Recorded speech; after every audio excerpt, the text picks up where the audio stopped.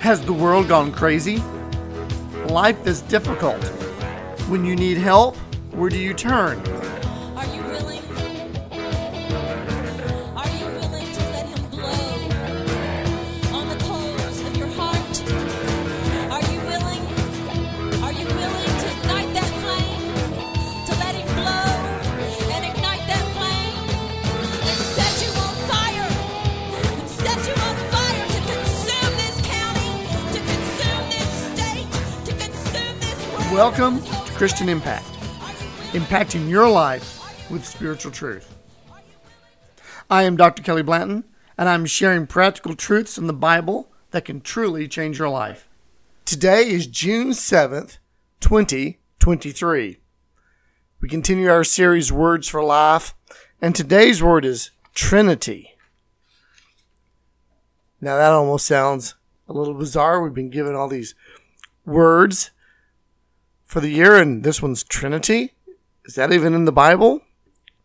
Well, we're going to talk a little bit about the Trinity, the Godhead, and questions for us to look at today in an examination of this is, how can we understand God? How can we explain who God is?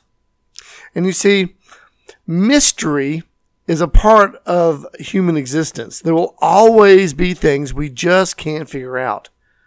At some point, all of us are going to wrestle with concepts of who God is. See, deep down, many of us believe that if God can just be explained to us, that somehow that makes him more real. And yet, that's not true. I have found that most people that demand explanations only feel more empty with the more explanations they get. And that's because the only way we can truly know about God is to the extent that God himself reveals to us. In other words, God is so much beyond us. The idea of us figuring it out without God telling us is sort of ridiculous. It's like an amoeba trying to figure out the human race. That little amoeba will never be able to figure out a human being and how we think and tick, let alone what we are. It's beyond that little one-celled creature. Likewise to us, there's no way we can just figure out God. And it's a spiral that as we try to figure it out, we just become more and more frustrated because God is not something to be figured out. He is someone who reveals himself to us. He tells us about himself. And from that, we, of course, like to explain and extrapolate and talk about and discuss and theorize and analyze and everything else we can, because it's in our nature to try to explain. But in the end, we can only know what he tells us about himself. And that's what brings me to the word Trinity today. It's a human word that we use to try to explain and understand what God has revealed of himself. What has God revealed? Well, he has revealed that he is a Father, he's Son, and he's Holy Spirit. One being. There's just one God, one being. And yet, there's three persons, a plurality to God. Now, this is a difficult task to assume because I'm only using the lectionary reading scriptures for these. So with my word Trinity, there are so many scriptures that I would prefer to use to talk about this, but I'm bound by this to only use lectionary readings. And so today we're going to be using lectionary readings to talk about the Trinity. So today we're going to be looking at Genesis chapter 1, verses 26 through 31. It says, Then God said, Let us make man in our image, according to our likeness, and let them have dominion over the fish of the sea, and the birds of the air, and over the cattle, and over all the earth, and every creeping thing that creeps on the earth. So God created man in his own image. In the image of God he created him, male and female he created them. Then God blessed them and said to them, Be fruitful and multiply, fill the earth and subdue it. Have dominion over the fish of the sea, over the birds of the air, and over every living thing that moves on earth. And God said, See, I have given you every herb that yields seed, which is on the face of the earth, and every tree whose fruit yields seed. To you it shall be for food. Also to every beast of the earth, to every bird of the air, to everything that creeps on the earth, in which there is life, I have given every green herb for food, and so it was. Then God saw everything that he had made, and indeed it was very good. So evening and morning were the sixth day. Thus the heavens and earth, and all the host of them, were finished. And on the seventh day God ended his work which he had done, and he rested on the seventh day from his work which he had done. Then God blessed the seventh day and sanctified it, because in it he rested from all his work which he had created and made. This is the history of the heavens and the earth when they were created, in the day that the Lord had made the earth and the heavens. And I want to make a correction. That's Genesis 1, verse 26 through chapter 2, verse 4. I just covered the verses in chapter 1 in the beginning. My mistake. Genesis 1, 26 through chapter 2, verse 4. Now, as we read those, let's begin to look at some things in here. How do we get Trinity out of that? How do we know? Well, again, we're talking about what is it that God has revealed to us about himself. And obviously, when we look at a creation account, we can see that, wow, he's creator of everything. What does that mean? Well, it means if he created everything, he must be all powerful, because he makes everything. He has the power to make everything. He also has the knowledge. He must be all-knowing. He knows how to make everything. And we can gloss over that, but in that all-knowing and making everything, he knows all the fine details, all the DNA, how organisms and plants and all those fine, intricate things works.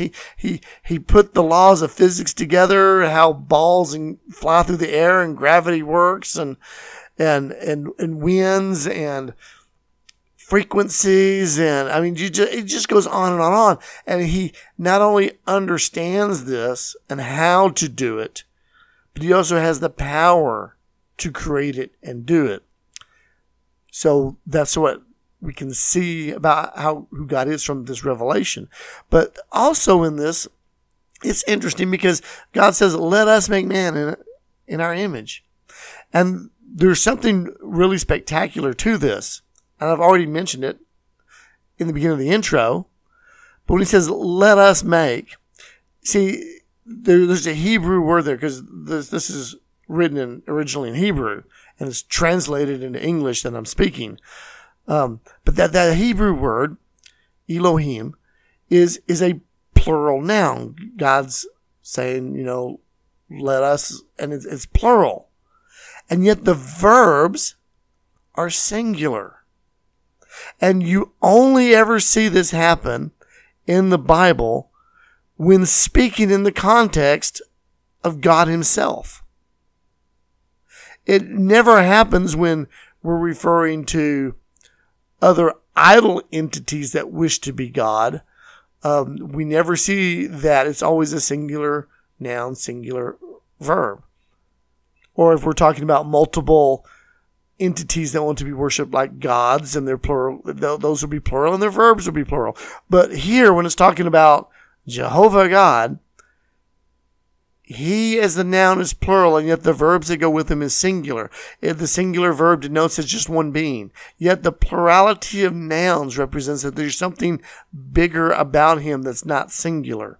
It's also interesting to note that every pronoun that is associated with the Lord is also in the plural. Yet the pronoun that attaches to anything else is the attachment is always singular, like the verb. So this is a revelation about God. That's why when we look at the Trinity, we say he's one being, yet there's a plurality to him, because he's revealed that to us. Let's look at another scripture from the lectionary. Acts chapter 2, verses 22 through 36. It reads, Men of Israel, hear these words. And by the way, for context, this is Stephen speaking. So Stephen speaks, says, Men of Israel, hear these words. Jesus of Nazareth, a man attested by God to you by miracles, wonders, and signs which God did through him in your midst, as you yourselves also know, him being delivered by the determined purpose and foreknowledge of God, you have taken by lawless hands and crucified and put to death, whom God raised up, having loosed the pains of death, because it is not possible that he should be held by it. For David says concerning him, I foresaw the Lord always before my face, for he is at my right hand, that I may not be shaken. Therefore my heart rejoiced and my tongue was glad. Moreover, my flesh also will rest in hope. For you will not leave my soul in Hades, nor will you allow your Holy One to see corruption. You have made known to me the ways of life. You will make full of joy in your presence. Men and brethren, let me speak freely to you of the patriarch David, that he is both dead and buried, and his tomb is with us today. Therefore, being a prophet, and knowing that God had sworn with an oath to him that the fruit of his body, according to the flesh, he would raise up the Christ to sit on his throne. He, foreseeing this, spoke concerning the resurrection of the Christ, that his soul was not left in Hades, nor did his flesh see corruption. This Jesus God raised up, of which we are all witnesses. Therefore, being exalted to the right hand of God, and having received from the Father the promise of the Holy Spirit, he poured out, which you now see and hear. For David did not ascend to the heavens, but says himself, The Lord said to my Lord, Sit at my right hand, till I make your enemies your footstool. Therefore let all the house of Israel know assuredly that God made this Jesus, whom you crucified, both Lord and Christ. Now, as I had to stop, this is Stephen, and this is right before he became the first martyr. The Jews killed him for this speech. But he's speaking, and he's attesting, and we're seeing God reveal something about himself here in this testimony. And now, when we get in this, notice that he gets up and he says, Men of Israel, hear these words, Jesus of Nazareth, a man attested by God. What does it mean? What does attested mean? Well, I looked up a dictionary. It means proved, supported by testimony, witnessed, supported by evidence. So Jesus was proved, supported by testimony. He was witnessed. He was supported by evidence by God. God proved Jesus. God supported Jesus he was his testimony. God was his witness. God supported him with evidence. So that's what God is revealing to us about Jesus and himself. It's also interesting that as God is witnessing, God is revealing himself to us, and we see this in Genesis, and he's revealing us to in his word. And yet in this story, we see Stephen, a man, being a witness to what God has revealed to him. We'll hold that thought and get to that later. But we see here that in this revelation that Jesus cannot be held by death because it's not possible for him to be held by death. It's not possible. Jesus said that he was the way, the truth, and the life. Life cannot be held by death. It's not possible. It's like the dark containing light. You can't. There's no amount of darkness that you can turn off darkness and for the light to suddenly not be visible. Even a little candle dispels darkness. Same way with Jesus. He is life. He cannot be contained by death. And because of this, God raised him. Then he gets into the Lord is at the right hand. Now again, there are many cultic groups that deny the divinity of Jesus, that they want to think he's just a created angel or created being. He's less than God. He's less than the Father. And they might use this as an example. Well, he's at the right hand. But you miss the cultural context, because to be at the right hand means to be equal to. Now, I know that's not what we would think of maybe today, but we can't use today's understanding in words that were written 2,000 years ago. We have to use, what does that mean then? See, we have a little saying today, like if you were, especially a musician or actors or something, these little things, well, go break a leg. Well, we're not telling a person break an actual leg. We're telling them good luck. Have a good performance. And it's the same way in understanding. That's an idiomatic expression. You have to understand what the expression is. Another idiomatic expression maybe is raining cats and dogs. We don't mean that animals are falling from the sky. We mean it's just raining hard. To be at the right hand is to be of equality with someone. Jesus is at the right hand. In other words, he is beside and equal to God. It goes on further, and Stephen quotes from the Old Testament a thing that David had prophesied, and he says that the Lord says to my Lord. And this is really powerful, because you begin looking this up, and it's in the Hebrew, and it's Jehovah says to Adonai. Well, what does that mean? Well, you got Jehovah God, which is the I am that I am. That's what that is in Hebrew. Jehovah is I am that I am in Hebrew. And he's saying to Adonai. Adonai is another name for God. We translate that as Lord. But it means, Adonai truly means master or sovereign. Yes, it means Lord, but it means Lord as in context of master or sovereign. So you have the I am that I am saying to the master and sovereign. Well, there is no sovereign or master of God. That's what makes him God. And this one gets into God in his plurality. This is the Father speaking to the Son, and it's showing the equality that the Son has with the Father, that they are equal. They are the same. And then it ends with it saying that God made Jesus both Lord and Christ. And again, Lord here is Adonai. He made him the sovereign. He made him the master. This is God revealing to us that Jesus Christ the Son is equal and on par with him, but he's also Christ, and Christ is the Messiah. It means Christ means anointed one, but in the Hebrew it's the word for Messiah. And in the context of the Jews, they believed the Messiah was a man, just a man. But here is this thing, this revelation going, no, the Messiah is Lord. The Messiah is God. Let's read on to Matthew chapter 28, verses 16 through 20. This is our last lectionary passage, Matthew 28, verses 16 through 20.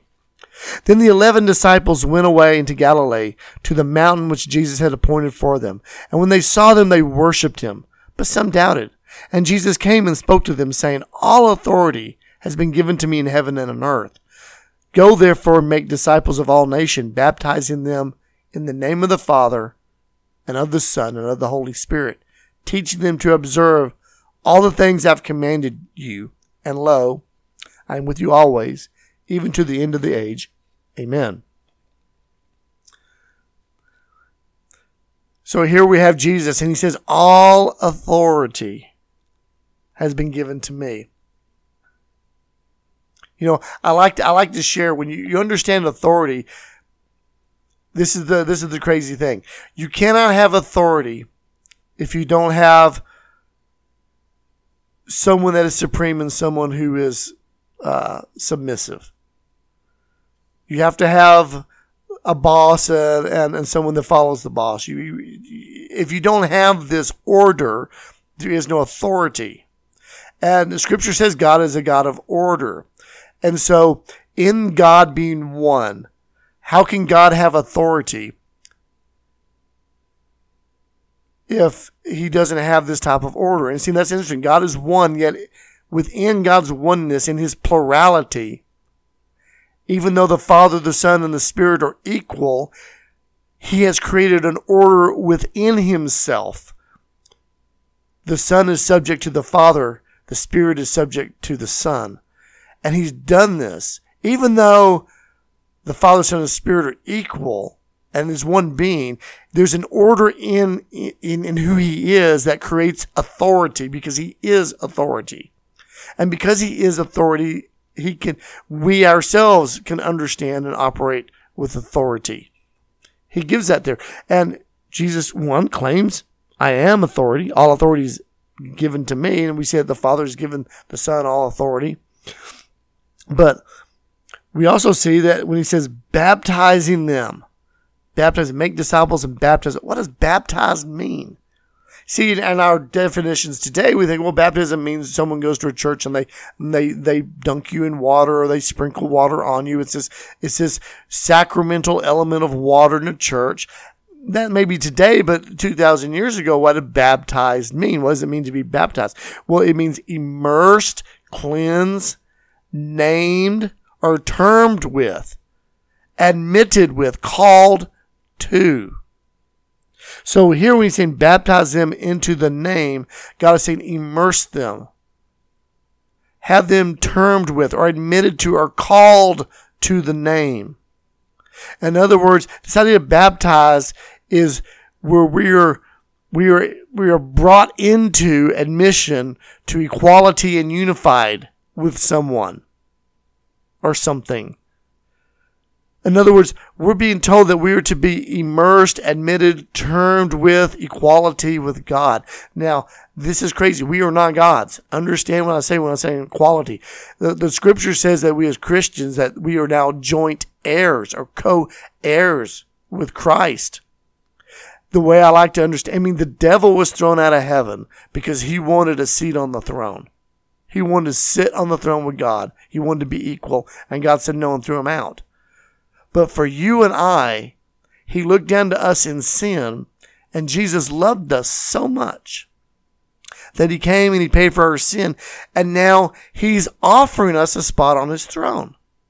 Now, we will never be God. We will not be gods. That is something that maybe some cults out there want to get into. I guess the best image I could see is, and you don't see this much anymore, but I can remember growing up, and my dad would have a truck, and he'd drive. He would take me, he'd set me in his lap, and he'd let me drive the truck. I could put my hands on the steering wheel, and I was like, oh, I'm driving this truck when I was a little boy. But I wasn't really driving the truck. He was driving the truck. I was sitting in his lap. I thought I was. I thought he was letting me do this, but he was in full control. But he had joy in watching me do this and having this experience with him.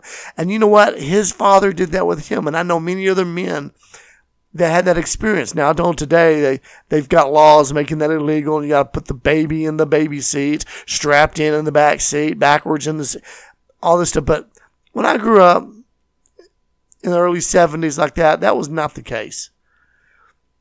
And it's a great example, because when God makes us co-heirs, when he's offering us a place on the throne, no, we will never be God, but he's taking us like a little child and he's going to set us in the lap, and then he is going to steer the universe through us. He wants us he has that joy of that father having that interaction with a child, and he wants us to have that with him. And that's what this baptism is that he wants us to be there. Jesus said, I and the Father are one. And then he says, and another thing, that he wants us to be one with him the way he is with the Father. He wants this type of unity and oneness. Not that we will be gods. No, we're not going to be gods. But he's offering to share something with us that is really beyond us. And he's doing it out of his love for us. And this is a great revelation of who God is. Even in its plurality of Trinity, it brings us to the fact that he loves us. And he wants us to be one with him. So what has God revealed to us in this passage? What have we seen here? Well, creation, he's all powerful. That there's a plurality to him. That he witnesses to us about himself. And here we see that Jesus in that authority, we've been called to witness and reveal him, we would reveal God to others as he's revealed himself to us. And that's why I think Trinity is such a neat word, because in a sense, yeah, it's a human word, but it reveals something of the heart of God to us. It also represents what we should be seeking to reveal to others. Who is God? How has he revealed himself to us? And what does that mean for us? What does it mean for them? Let's pray. Father, I thank you for today, God, that you have revealed yourself to us, God, that we don't know everything, God. We don't know everything about you, Lord. But Lord, you've offered to walk with us, to be one with us, to teach us, to guide us. And as we do this, we learn a little more about you and a little more about you. And you change us, God. And we thank you for that, God. Lord, I pray today that you would reveal some of yourself to those who have listened, God, that your love and your being, God, that you would speak to them, God, that you would begin to show them a little bit more about who you are, and that you would help them in this life, God. God, we praise you and love you in Jesus' name. Amen. Well, we thank you for listening to this podcast today. You can hear other podcasts on our website at www.christianimpact.net. We are on many different platforms, whether it's Podbean, YouTube, iHeartRadio, Spotify, Amazon. Please feel free to check one out that best works for you. And until next time, God bless.